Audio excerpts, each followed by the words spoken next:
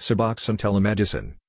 Suboxone telemedicine is quickly evolving to provide opioid addiction treatment to all. While there are still restrictions in place in many states, including my state of Florida, there are positive changes on the horizons to make it possible to provide addiction treatment to everyone in a personal and private manner, using modern technology. Suboxone telemedicine is a popular way to refer to medication-assisted treatment by telemedicine. What is telemedicine?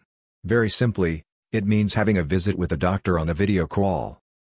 It was not long ago that we did not have video calls. Now, nearly everyone can make and receive video calls on their cell phones. So, why not see your doctor this way?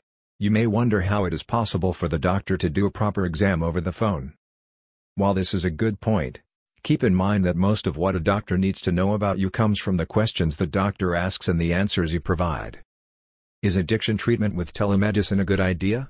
Actually, buprenorphine treatment for opioid use disorder is ideally suited for telemedicine.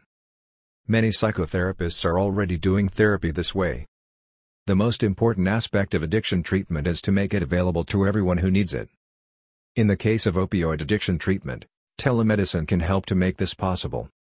While there are still challenges to be faced, as noted in this NPR article, it seems to be clear that making treatment widely available is of the utmost importance.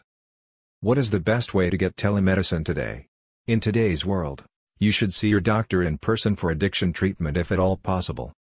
So, if visiting your doctor on a monthly basis is not too inconvenient, the therapeutic value of an in-person visit cannot be underestimated. Yet, if you find that it is so difficult to get into the doctor's office each month that your recovery may be in danger, ask your doctor about telemedicine. It may be perfectly reasonable to visit your doctor by video call when necessary. In time, this new form of medical treatment will become more refined and acceptable.